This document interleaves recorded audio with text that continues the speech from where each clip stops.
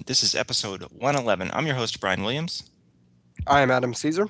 I'm Stephen Embry. and today we're discussing Next Gen's seventh season episodes Genesis, Journey's End, and Firstborn. Here we go. Genesis Season 7, Episode 19, Production Number 271. Original air date March 19th, 1994. Directed by Gates McFadden, written by Brandon Braga, music composed by Dennis McCarthy. Guest cast include Dwight Schultz as Lieutenant Reginald Barkley, Patty Yasutaki as Nurse Alyssa Ogawa, Carlos Ferro as Ensign Dern, and Majel Barrett as Computer Voice. Dr. Crusher prepares the synthetic T cell for Barkley, the Enterprise's resident hypochondriac, who has come down with a flu which he has no immunity for. Worf uses his free time to test the ship's weapon upgrades and is upset when one of his torpedoes veers off course. This affords a slightly bored Picard an opportunity to retrieve the torpedo, and he takes Data along for the ride. Soon after the pair leaves, Worf begins to act increasingly irritable, demonstrating signs of primordial behavior, while the other members of the crew soon begin to exhibit strange symptoms. Her genetic codes are being resequenced, and her cells are mutating as a result. At a fundamental level, sir, she is no longer human. What is she? Her respiratory tissue has become capable of metabolizing both water and air, and her eyes have developed nictitating membranes. I believe she is amphibian, sir. Genesis. Mr. Caesar, why don't you kick us off on Genesis? This is kind of a memorable episode. I'm not sure if it's a good episode, but I do definitely remember this episode from way back when.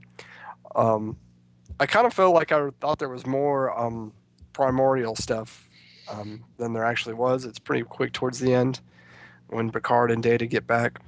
I like this episode. Like I said, I don't know if it's a good episode. I don't know if I'll have much to say what it's about. It's an interesting idea about de-evolving people. I think they tried this idea in Voyager 2 at one point, but if you guys remember that episode. And it's Threshold. Oh my god, I hated Threshold. Is that the one you're thinking of? Yeah, that's a terrible episode. But it worked a lot better in Genesis. I don't know, what did you guys think of it? Steve, what are your first thoughts? It's memorable, I think, but I think it's just, it's one of those that it's fine. It's okay. This is interesting, but it's not really going anywhere. It doesn't say much. And then when Data's like, I believe the crew is de-evolving, it's kind of like, and it's just, that's it. I'm done. I mean, it's just a silly concept, And besides that, yeah, it's just not saying much, I honestly remembered kind of hating this episode, and I didn't find myself hating it this time, and I guess from that point of view, I was surprised that there were parts of it that I kind of enjoyed in a way that I don't remember before. Maybe before, I don't know.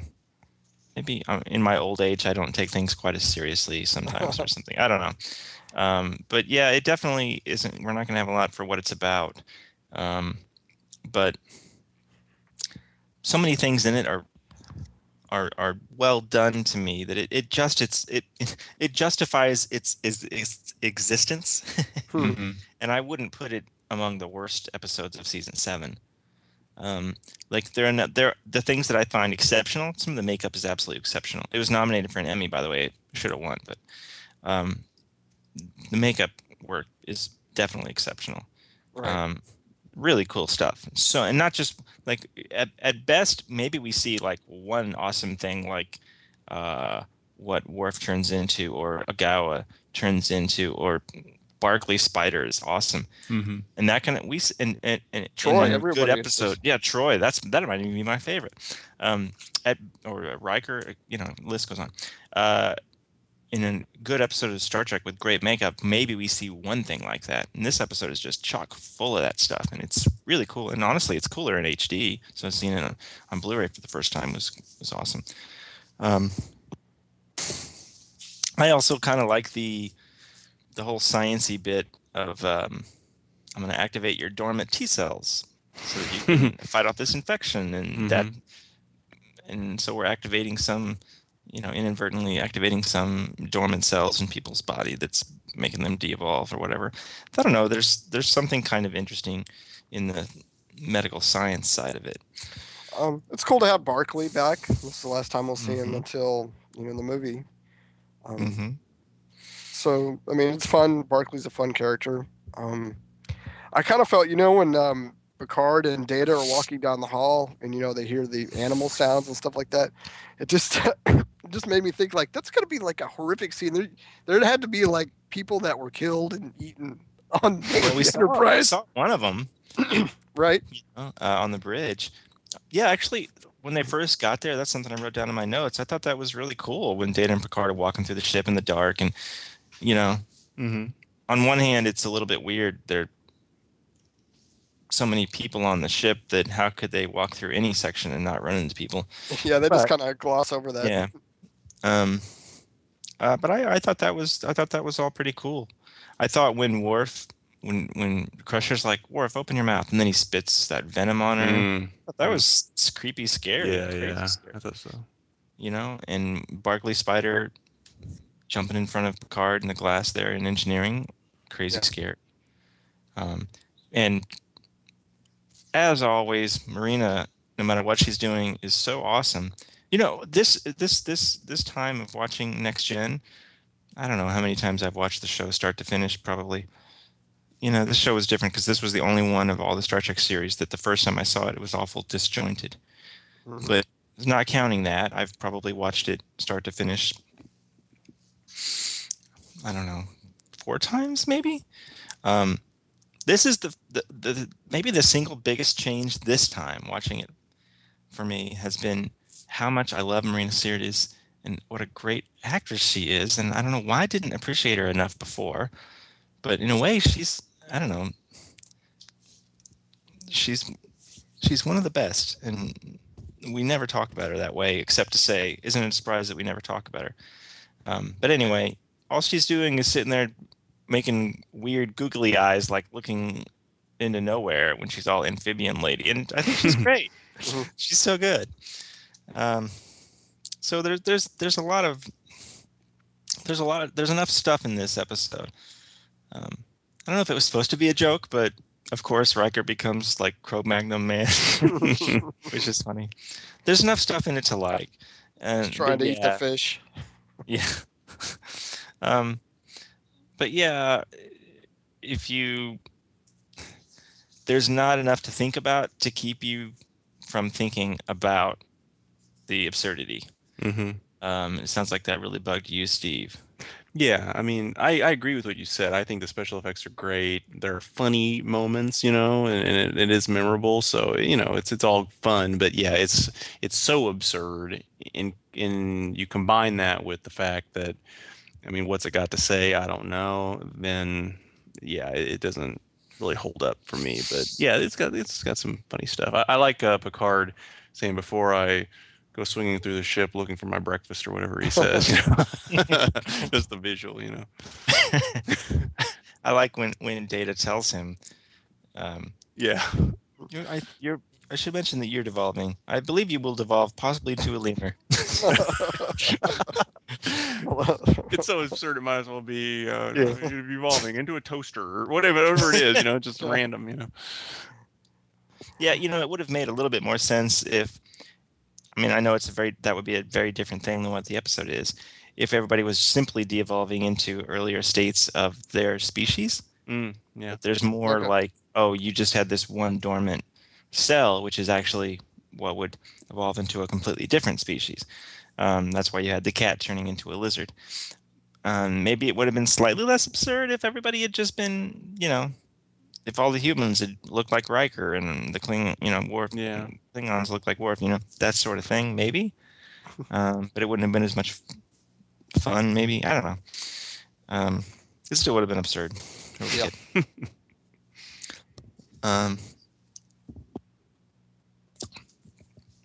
Did you guys have a favorite of all the awesome makeup? I'm kind of with you. I thought Marina's were really cool. The gills and stuff worked really well. But yeah, I agree. They were all really good. Riker's is really good. Yeah, totally. All the makeup's really cool. Did you have a favorite, Steve?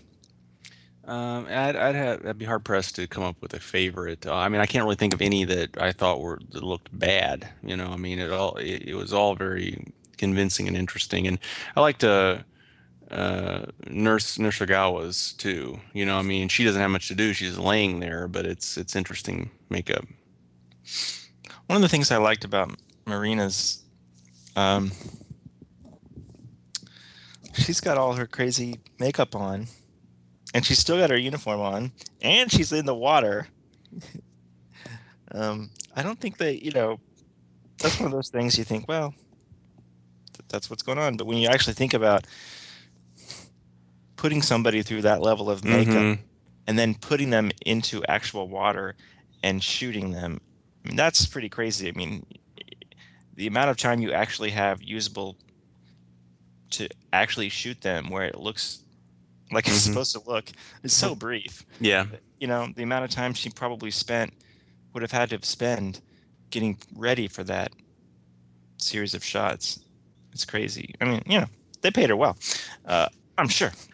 Well, and I think that's one of the keys to kind of recognizing why we may appreciate her acting more now than earlier. That means this is an extreme example, but it's so. I mean, because we have we're conscious enough of everything to realize that, wow, because I'm not laughing hysterically at how silly this is, she did such a good job. I mean, in this case, it's kind of like you think back, it's like, oh, that really worked, and look how ridiculous it was, and what she looked like in that situation, all this kind of stuff. Yet it was convincing. I think in science fiction and kind of strange situations, I think that's sometimes is when the most convincing acting happens, as you realize I totally bought all of this, even though it's absolutely absurd in certain situations. So did you, on that scene, were they with Worf and Troy, was that a date, or are they just meeting for dinner as friends? Because I was like, this is kind of the first time we've kind of actually seen them together, apart from their 2 shows that they had where they were kind of with each other but not with each other. I gathered it's kind of borderline dating or something. Mm-hmm. Especially after obviously something going on, because yet again, when things get weird, they're sort of an item. Yeah. So Worf goes banging on the door to sickbay, and Picard has to run around the ship spraying Troy amphibian pheromones or something. Yeah, it's weird. So, just objectively, it sounds like neither of you guys really care for this episode, and especially you, Steve. It sounds like you kind of dislike it. Yeah, I mean, I think it's a little funny in a bad way funny sometimes. I mean, there are some good jokes too, but yeah. Again, I dig Trek, and I like I like the humor stuff, and I remember it and the makeup and all that too. But from kind of a standpoint of what's it got to say, and how much it holds up, and how the depth of it. Nah. I'm curious, have either one, because when we did Sub Rosa a couple episodes back, I remember saying something that I was surprised to hear myself say, but I meant it. Like, I may choose to never watch that episode again. And I wouldn't say that about there are plenty of episodes of Star Trek that I don't care for, but I would watch them again if I ever sat down and watched Star Trek. But I may genuinely never watch Sub Rosa again. I don't know. I mean, do you guys ever think that when you watched, like, if you didn't care for this episode, did you find yourself thinking, next time I'm going through Next Gen, maybe I'll skip this one? I don't know. Do you ever think that? I haven't thought that about anything, but I also haven't pondered really like the next time when I would go through them all. I mean, I figure I will, but I haven't, it's not really. Well, that's been one of the nice things about, first of all, it's a nice thing whenever, they're releasing them on the Blu-ray, for example. We have this great excuse to watch them. Yeah. But when we started our podcast, that was years after everything had been released on DVD. Mm-hmm. And even before that, subsequent other video releases. But the point is, it was years after it was already easily available to have the entire show and binge it, whatever. But it was also before we knew that before he had any idea they were going to release these Blu-rays. So as they released the Blu-rays, it was a good reason to watch the show again. But I don't find myself ever just like, well, the day Nimoy died, that night I watched Amok Time. Mm-hmm. But for the most part, that was a special occasion. For the most part, I don't seem to have, maybe that's what happens when you get older and family, blah, blah, blah. But for the most part, I don't seem to have the time to just sit down and watch some Star Trek. That's so one of these reasons I wanted to start this podcast was because it was a good kind of excuse, Mm-hmm. Mm-hmm. Right. Well, we got to watch. I got to watch them because I got to take notes, so we can talk about it, so we can do the podcast. So I like that. But yeah, it's like when are we gonna? What could be the next excuse for next gen? I don't know, but for maybe because I want to play it for my son is the only thing I can think of. Mm-hmm. Someday, and at that time, maybe I'll skip Sub Rosa. So you don't ever find yourself thinking that, Steve? Adam, do you? No, I haven't given it a whole great deal of thought, to be honest. There hasn't been an episode you're like, God, I hated watching that so much, I do not want to watch it again. There's probably a few I would skip over if I, actually sat down and started watching it again. I couldn't say for sure. I mean, it's hard to say because it's kind of like what you said. I mean, even we're all have different things in our lives to keep us busy, but there's always other choices of things to watch. And when something like this, in episodic television, that is with Trek, it's a big deal to us. So it seems inconceivable to watch it without watching it straight through, unless you're specifically showing someone a specific episode for some reason, or there's a special occasion like you mentioned. So that's kind of why I have trouble imagining I'm skipping this one. I mean, yeah, I tell you what I might do. I might say, here comes Sub Rosa, and it's like, okay, how can I turn this into a drinking game? I might do something like that, just kind of take the edge off of it. But I don't know. Sure. Well, maybe you could play like Sub Rosa and Genesis at the same time. Oh, there you go. Mm-hmm. So I don't think Genesis is some great episode. I personally felt like it was better than I remembered it. Mm-hmm. But it's not Sub Rosa for me. I guess that's part of my point. I didn't feel that way at all. All right. I think we've covered this one. Oh, well, except for what it's about, which it sounded like earlier, we don't really have much of an answer for that. What is it about? Anything?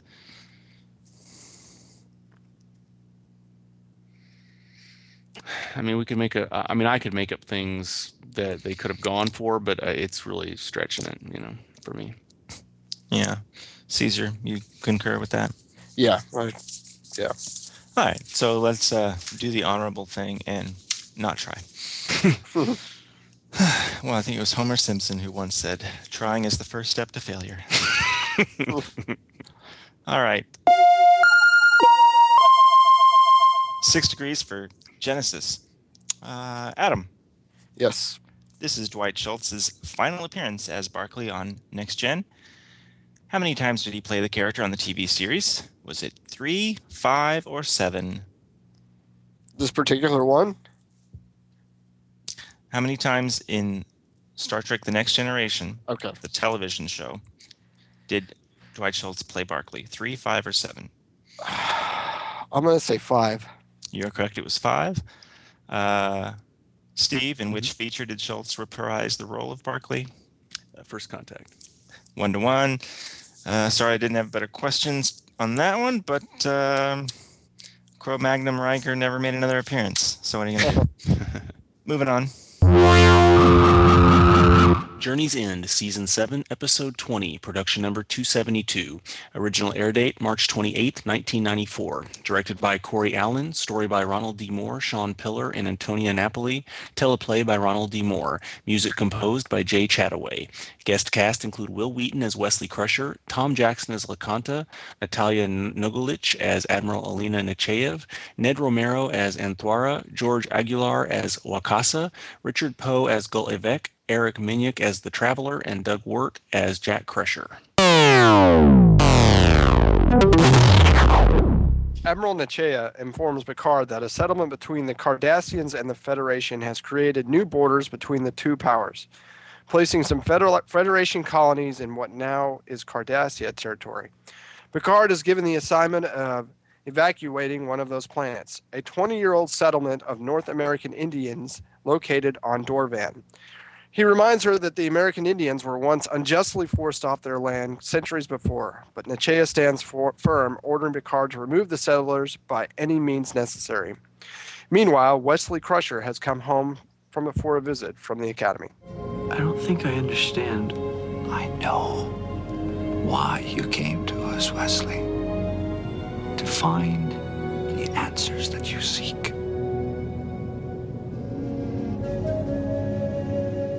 Journey's End, the episode where Wesley takes peyote and finds himself. Let's see, Adam started. Hey, Steve, why don't you start us on Journey's End? All right. Yeah, I mean, I certainly remember this, obviously, kind of Wes's wrap-up thing here, and we discover how he's got superpowers and all that good stuff. But, I think it's got some good stuff going on. I think it's got a little bit to say. I almost feel that the whole take on with Native Americans being the subject, it's a little too on the nose in a way. It's kind of like, let's move out Native Americans off their land. I mean, it's so obvious, the history that, but I'm glad they did, though, a Wesley Crusher episode right toward the end to kind of say, okay, we still remember him. Let's wrap him up. Let's say goodbye to that character, that kind of thing. But anyway, those are my initial thoughts. Yeah, it's. I remember this episode very well. Actually, the thing I like the most about it is I don't even remember what's his name? Anthwara, the kind of the leader of the Native American people. Yeah. Mm-hmm. That actor is very good here. I don't know. There's something about him. I found him very sincere. Every line he delivered, it was very, it was very deliberate and paced well. Like he was really thinking about what he was saying, and he was a good foil with Picard. Like the two of them together were very. So that was the stuff I like the most, and it's almost what holds the episode back a little bit is we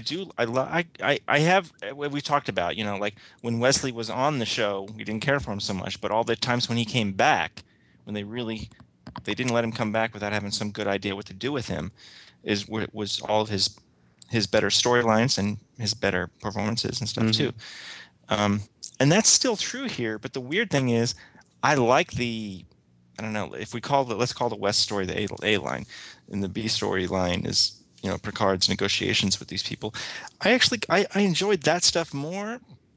Mm-hmm. So it took away from the Wesley stuff because when we'd be watching the other things, I'd be kind of getting into it, and Picard, standing off with this guy, and then it would cut to the Wesley stuff, and I just missed the Native American stuff in a weird way. So it kind of hurt Wesley almost that the other storyline was that I enjoyed it so much. I don't know. It just made me think that maybe they would have been better off focusing on one or the other somehow. Adam, what are some of your first thoughts here? I enjoyed this episode. It's memorable to me. I still liked it watching it this time around.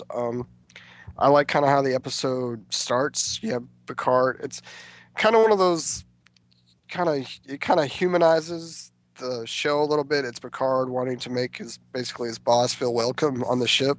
I don't know why. I just kind of like that little scene. Him trying to because she's been a big bee for every time she appears there, and even when Admiral Nechaea comes into there, she starts barking at him, and then it just and then they have that whole debate back and forth about the morals of what they're going to be doing to these people on the planet.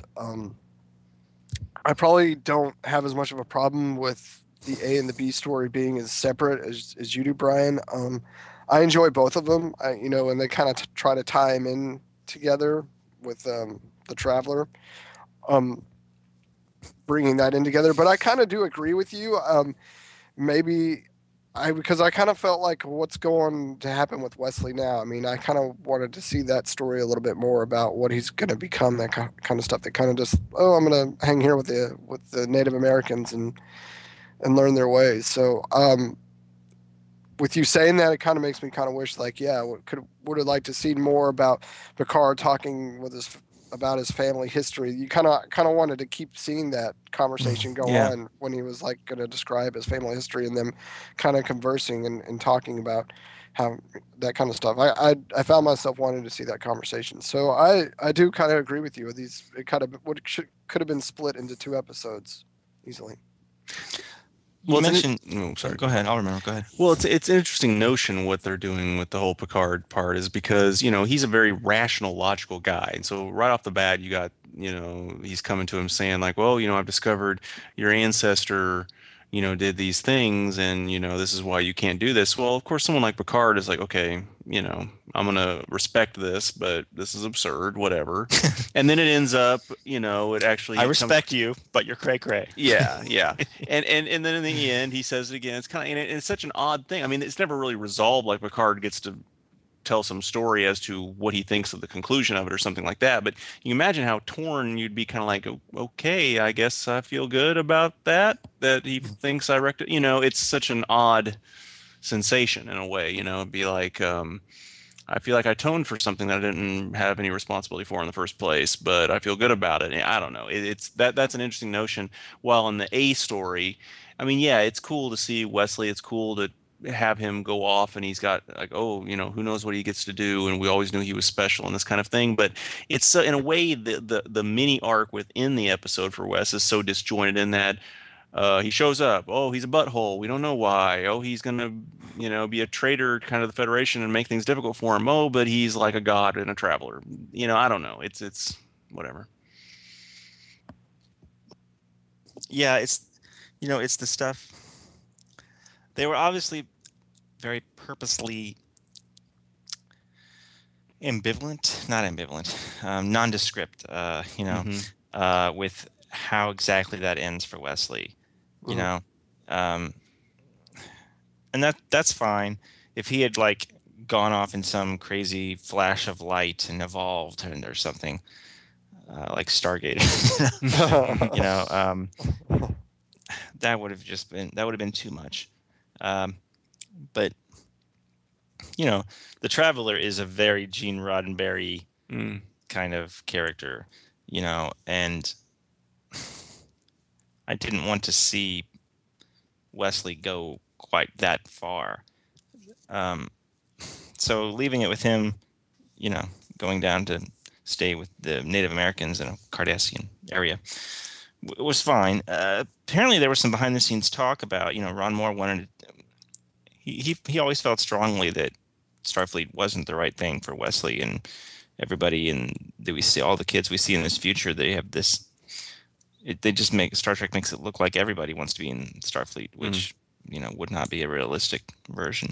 But there was some behind the scenes talk about, Gene Roddenberry created this character. He gave him his middle name, as his first name.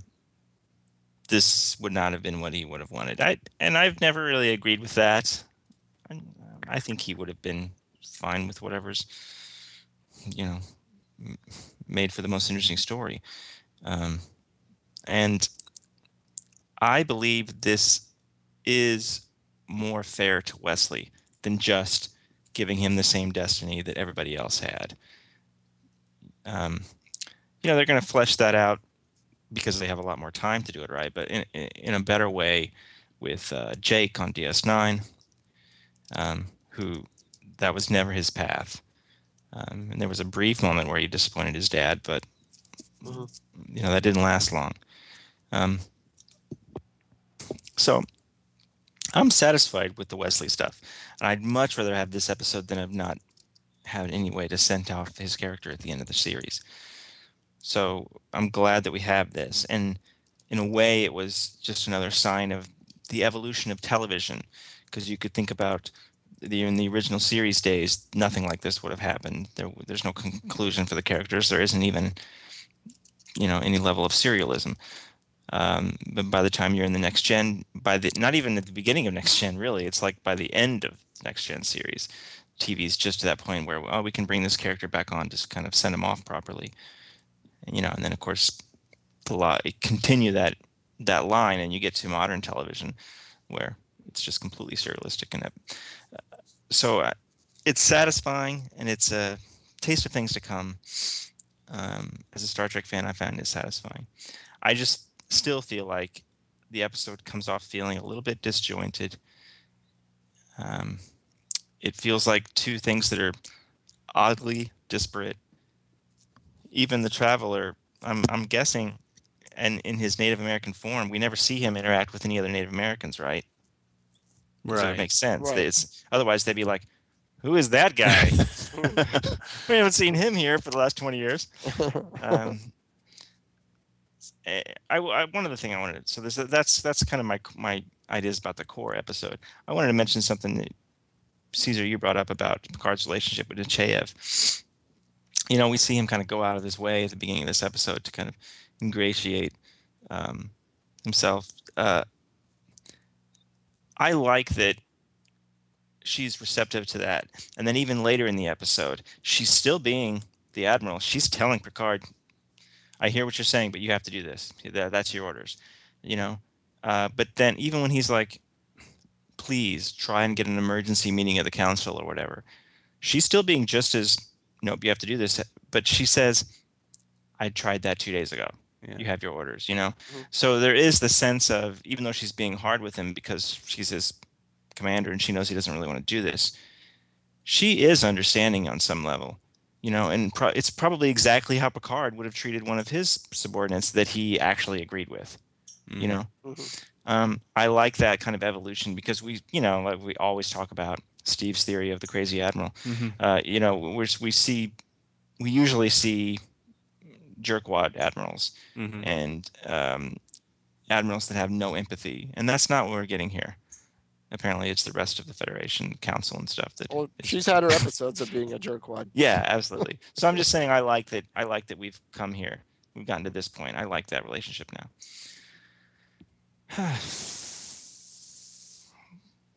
What do you guys think this episode is about? I think it's trying to say something. It feels, disjointed. One of the many reasons it feels disjointed is maybe there's a disjointed message in here but what do you guys think it's about?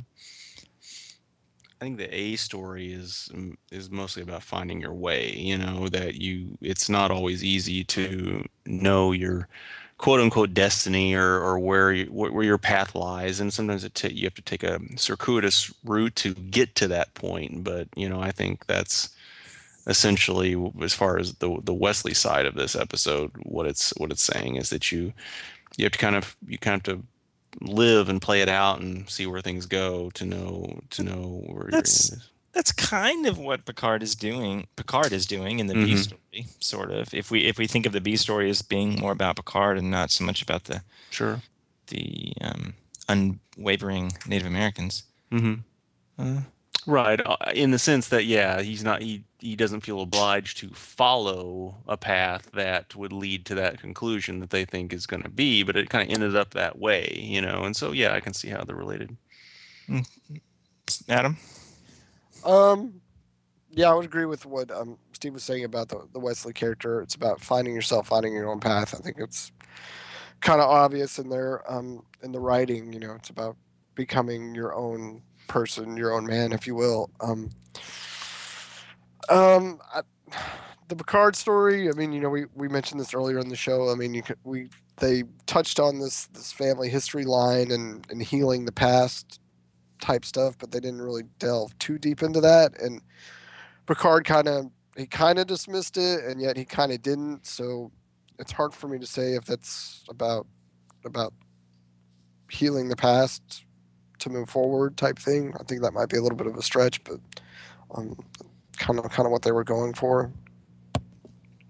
Yeah, I like some of the things that the Traveler says to Wesley well before he's revealed it's the Traveler. This idea that, well, he says you are sacred and you need to respect yourself, but I think you can say everybody is sacred, and respecting yourself and respecting what it is you actually want,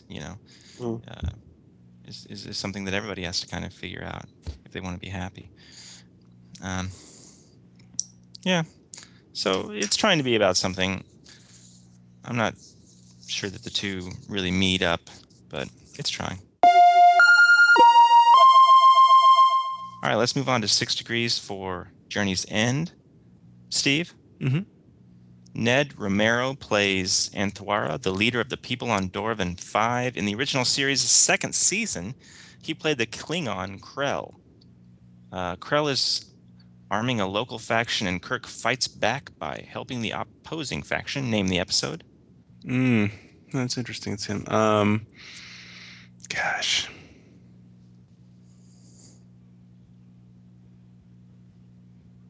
A Private Little War?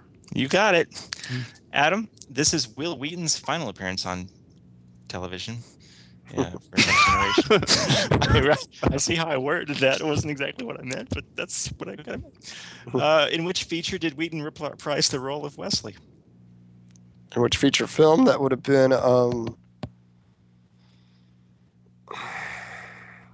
Nemesis? You're correct. 2-2. Moving on. Firstborn, Season 7, Episode 21, Production Number 273. Original air date April 25th, 1994. Directed by Jonathan West. Story by Mark Kalberfeld. Teleplay by Renee Echevarria. Music composed by Dennis McCarthy. Guest cast include James Sloyan as Kimtar/Future Alexander, Brian Bonzel as Alexander Roshenko, Gwyneth Walsh as Bator, Barbara March as Lursa, Joel Sweeto as Yogg, Colin Mitchell as Gorta, Armin Shimmerman as Quark, Michael Danik as Kalis, John Kenton Schull as Molor, and Ricky Deshawn Collins as Eric Burton. Worf is excited that his son Alexander has reached the age for the first rite of ascension, a ceremony in which a young Klingon declares his intention to become a warrior. However, Worf is shocked and disappointed to learn that Alexander has no intention of becoming a warrior. Picard suggests it might help if Alexander knew more about his Klingon heritage, then makes arrangements for the ship to stop on Maranash 4 so that Worf and his son may attend the festival of Kotbova. Father, stop! I am your son. I am Alexander. Firstborn. This is kind of a weird episode. I've always remembered it as such a weird episode because it's all normal and everything, and then there's just this little bitty plot, this little subplot thing thrown in that's like one sentence. Oh, I'm your son from the future. Okay. And the entire episode completely doesn't work without that. Yet it's so lacking detail. Yeah. That you're like, wait, you got it. There's got to be more here, and I don't think they've ever done. Maybe there was an episode. What's the is it Tomorrow Is Yesterday? Is that the original series episode where it just like starts off there like the Air Force jet? Yeah, and doesn't that one just like start off where we've time traveled or something? Right. It still feels weird. Firstborn still feels weird. Decades later, I still feel like you can't just, you're a sci-fi show and I understand what you're trying to do, but God, it still bugs me. It's still like, it breaks the episode for me. And it's such a fundamental thing. And I can't even think about this episode without thinking about that. And this is how I felt the first time I ever saw it. And I still feel this way. No, I'd agree. I kind of felt a little bit cheated because the performance by what is the actor's name, Steve, who plays? Oh, James Sloyan. I thought his performance was really good as the character he was playing. Kimtar/Alexander. Alexander. Even watching it after the fact, when you even kind of see the subtle things. So I thought his performance was really good, and it's kind of what helps make me really like the episode. But I would actually kind of agree with you, Brian, on it's just kind of, they just kind of take that for granted. Yeah. And then where does he go? And then where does he go when he leaves? Yeah. Is he going back into the future? It kind of just wraps it up all in a nice little neat box. Yeah, his performance is very good. That scene he has, just him and little Alexander, it's very good. You got to think how weird it must be difficult, working with child actors, and on top of that, you guys, you're playing aliens. Neither one of you is the lead on this show, and you're alone together, But it's totally works, completely believable. But Steve, have you? I promise not to make our entire conversation dwell on this one thing that bugged me, but your thoughts on my dilemma? Specifically, how they just kind of fluff over the main point. Yeah. Yeah, We have one scene where he says, "I'm Alexander from 40 years in the future. Prove it. This is what happened when Kalar died." Okay. Yeah. I'm here to do this and this. Okay.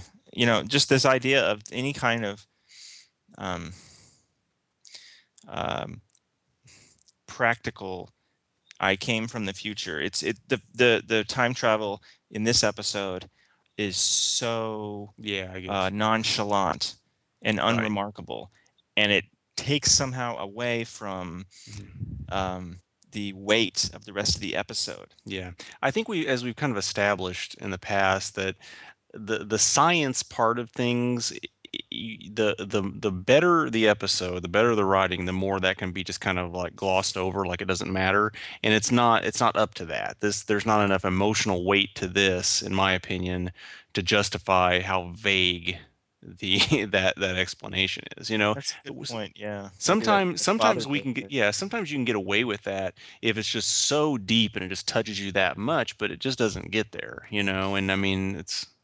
Do you think this episode would have been served a little bit better if they would have given that away at least to the audience in the beginning? I don't know. Instead of us kind of finding out right there at the end, maybe we know something that Worf and everybody else doesn't.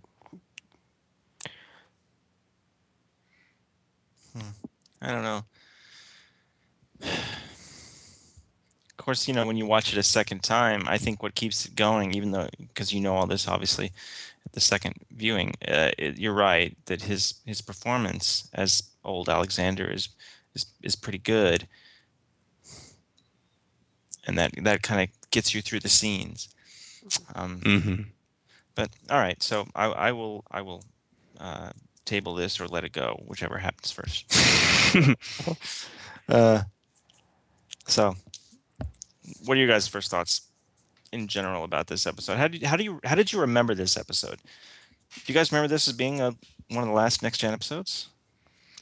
Kind of, yeah. I mean, yeah, I certainly place it in the 7th season, and yeah, I remember it as the one where Future Alexander comes back and does something. I mean, that's what I remember. I mean, Future Alexander comes back and does something, and that's all I really remember about it. Once it got into it, I remembered, oh yeah, the big wild goose chase, and it has nothing to do with anything, and but yeah. Yeah, I'd actually forgotten about the B'Etor and Lursa stuff with this episode, but yeah, it's kind of like Alexander goes back in time to save his father. It's kind of that kind of thing. Well, you can't think too hard about the time travel stuff. Like, what exactly would have happened if he had shot young Alexander? Well, it depends on what rules you follow. Yeah, if you follow the JJ rules, that would have worked. Anything prior to JJ's movie? There'd been some squirrely disappear kind of thing, yeah. Yeah, it wouldn't have worked.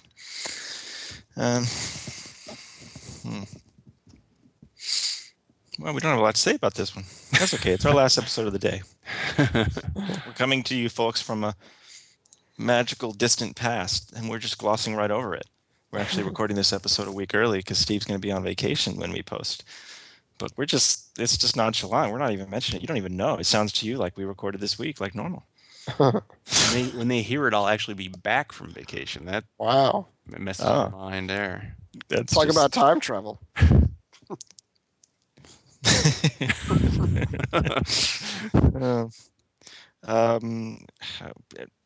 Best scene in this episode? I think it would be the end scene where he reveals that he's Alexander, or the scene that you were talking about when it's just both Alexanders. when he's kind of tucking him in for bed. Yeah, I would probably go with the Alexander talking to Alexander. Is this a good episode? How would you guys rate today? First of all, is this a good episode by itself? Secondly, how would you rate the 3 episodes we've talked about today? They're all about average episodes. I wasn't like, oh my gosh, this is one of my favorite episodes, or vice versa. They're kind of, yeah, they're good to me. The first episode we watched, Genesis, obviously it's kind of doesn't have anything to say, but I could watch that episode again because there are interesting things to see in the episode. And the last 2 kind of are the same to me. They're about, there's a little bit of a father-son thing. It's kind of wrapping, we wrapped up Wesley Crusher, and this episode where we wrap up Alexander, we don't get to see Alexander again. This is it. So I always kind of feel like these are wrapping up the stories, and this kind of wraps up Worf and Alexander's relationship until we get to DS9. Which obviously at the time they wouldn't have known he was going to end up there. Right. So Firstborn is an average episode for you. Yes. Steve? I think I more or less concur with that. I mean, if we take like for Next Gen 7th season, I think like the Firstborn and Journey's End feel about in the middle somewhere, and then Genesis a little below average. Yeah. I'd agree. Is Firstborn about anything? Well, it's, Worf and Alexander's relationship. I mean, kind of towards the end, Worf kind of, I think, when we think about Alexander and Worf's relationship when he first came to the Enterprise, Worf was very hardcore about learning the ways and trying to mold his son. And even in this episode, he's there a little bit, but at the end of the episode, we see the relationship where he's finally going to let Alexander be kind of his own person. And we see that theme obviously in the last episode in Journey's End, with Wesley Crusher. So for me, it's kind of like how Worf's evolved with this relationship. It's kind of what this episode's kind of about for me, where he's learned to kind of accept his son a little bit more than when they first started. Yeah, I don't think it's bad because, in the sense that, yes, it does progress a character, because Worf progresses through this. And I think if anything, what's unfortunate is that it doesn't hone in on one thing, because I think that there are a lot of things to look at here. There's the notion that, celebrating oneself for oneself and doing that for children and for others.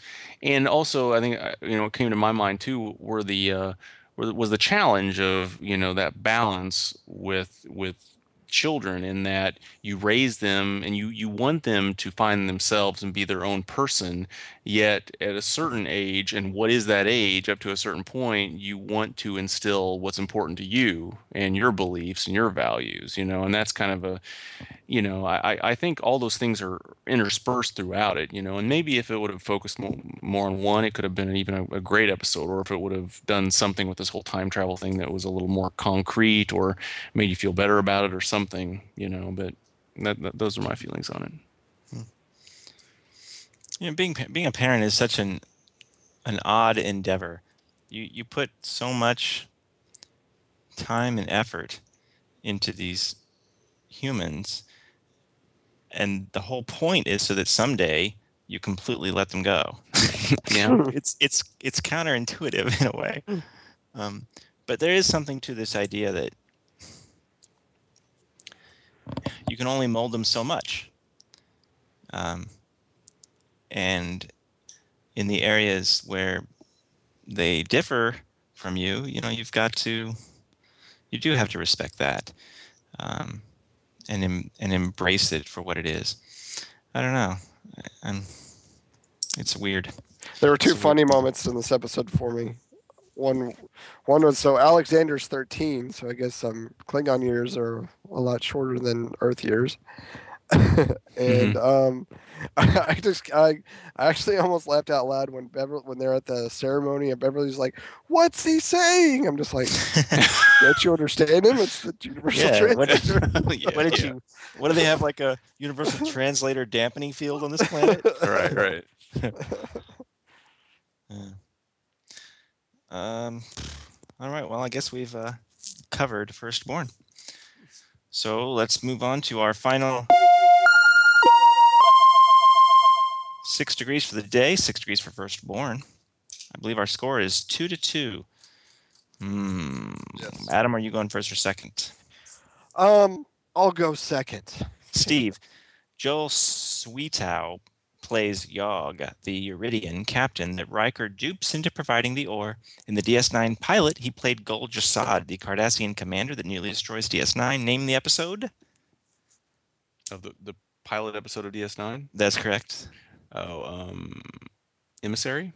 That's correct. I thought about asking for that Cardassian's name, which I think is way too picky, but the only reason was because I always remember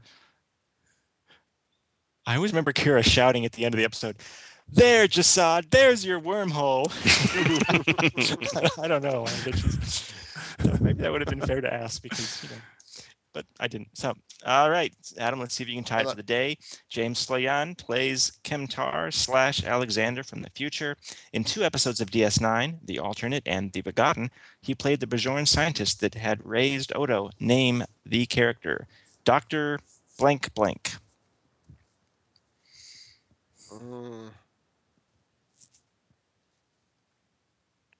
I do not know. Steve? Mora Pole? You are correct. It was Dr. Mora Pole. Woo! There we go, folks. We've only got, 2 episodes of our podcast left to finish out Next Gen. Just a few weeks to go. Wow. Crazy. They get went by so fast. Yeah.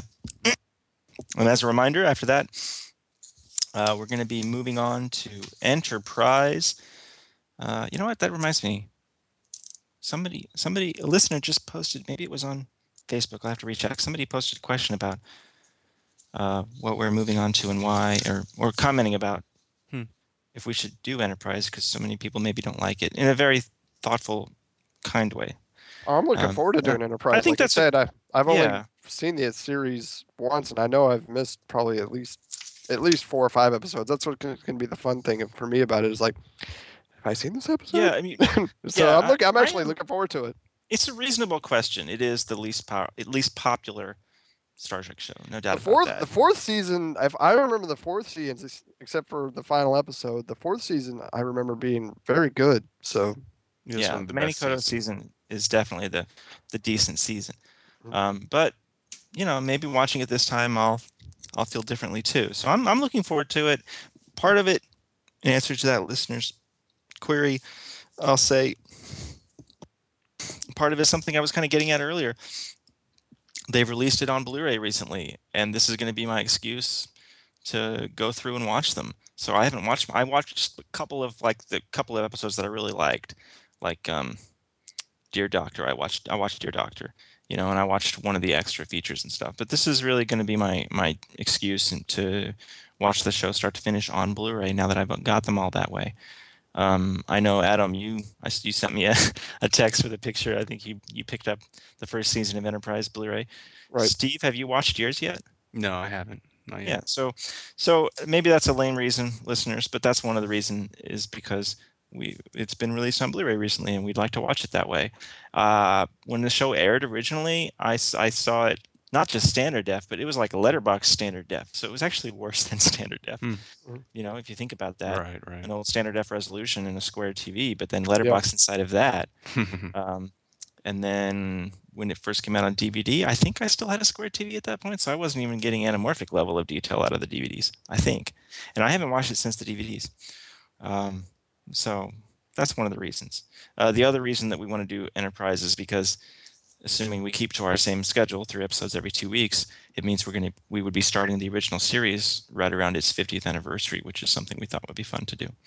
So those are the couple of reasons that we're going to start Enterprise when we finish up Next Gen. And I hope, listeners, that you'll stay with us, and maybe we'll rediscover Enterprise together. One quick note: I wanted to mention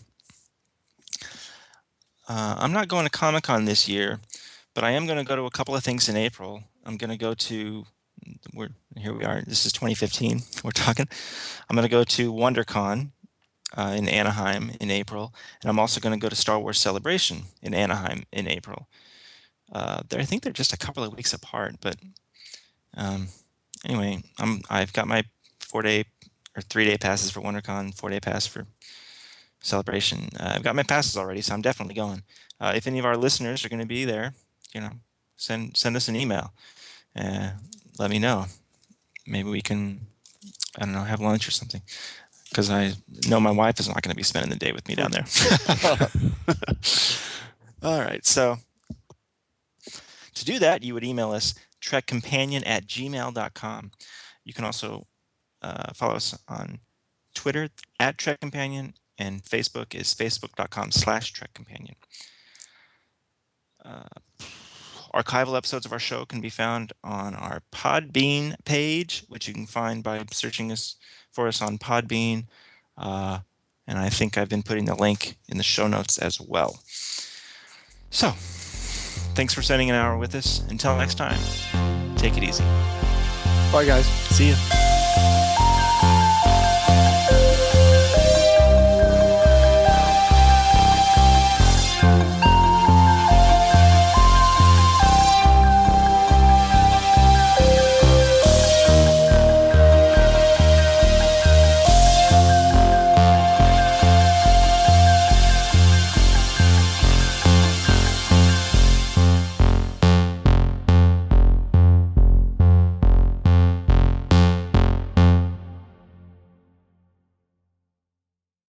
Stefan had passed it.